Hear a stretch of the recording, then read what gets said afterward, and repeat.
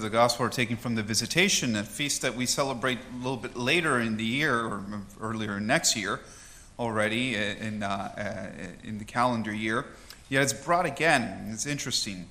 And we heard in the readings, especially in the Alleluia verse, again, that urgency of the coming of Christ.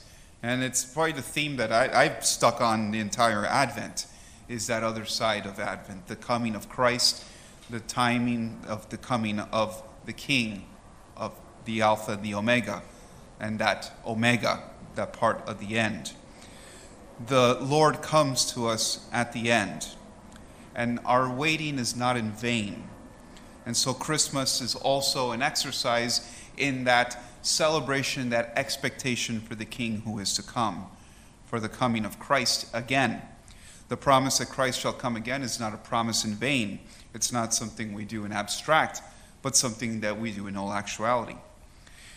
We hear the words of the visitation of Mary, who, expecting the arrival of her son, who's already pregnant, who already knows what is going on in here, who already knows that she is conceived by the Holy Spirit, and visits her cousin Elizabeth, who also recognizes that something is going on there, and she too is carrying John the Baptist in a similar way.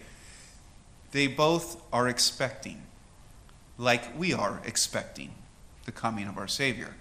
And just as the mother knows, and you can see the signs as her womb grows, that the child is coming and the time of birth is near, so they notice and they realize that the timing and the coming of their sons is coming very near.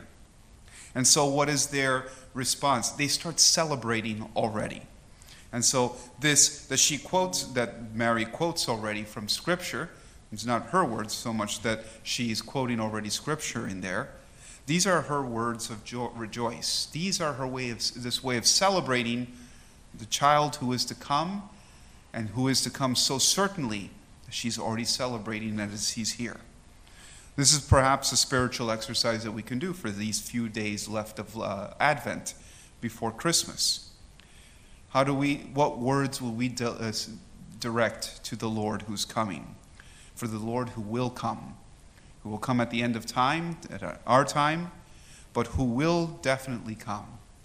How do we celebrate that coming? Not on the day of, but in expectation. In a pregnant expectation that we know will bear fruit, we know will give light.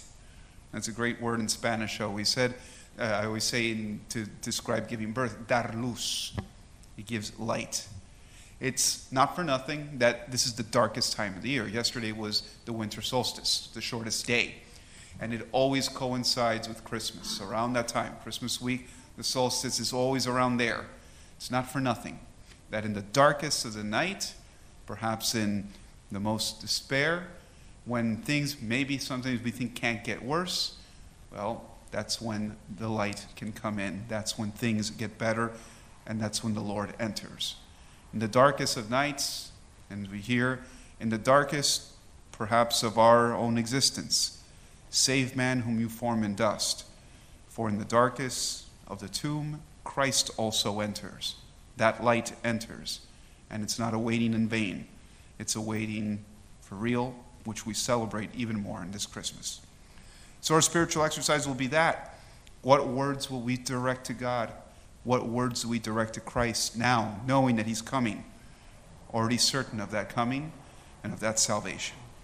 In the name of the Father, and the Son, and of the Holy Spirit.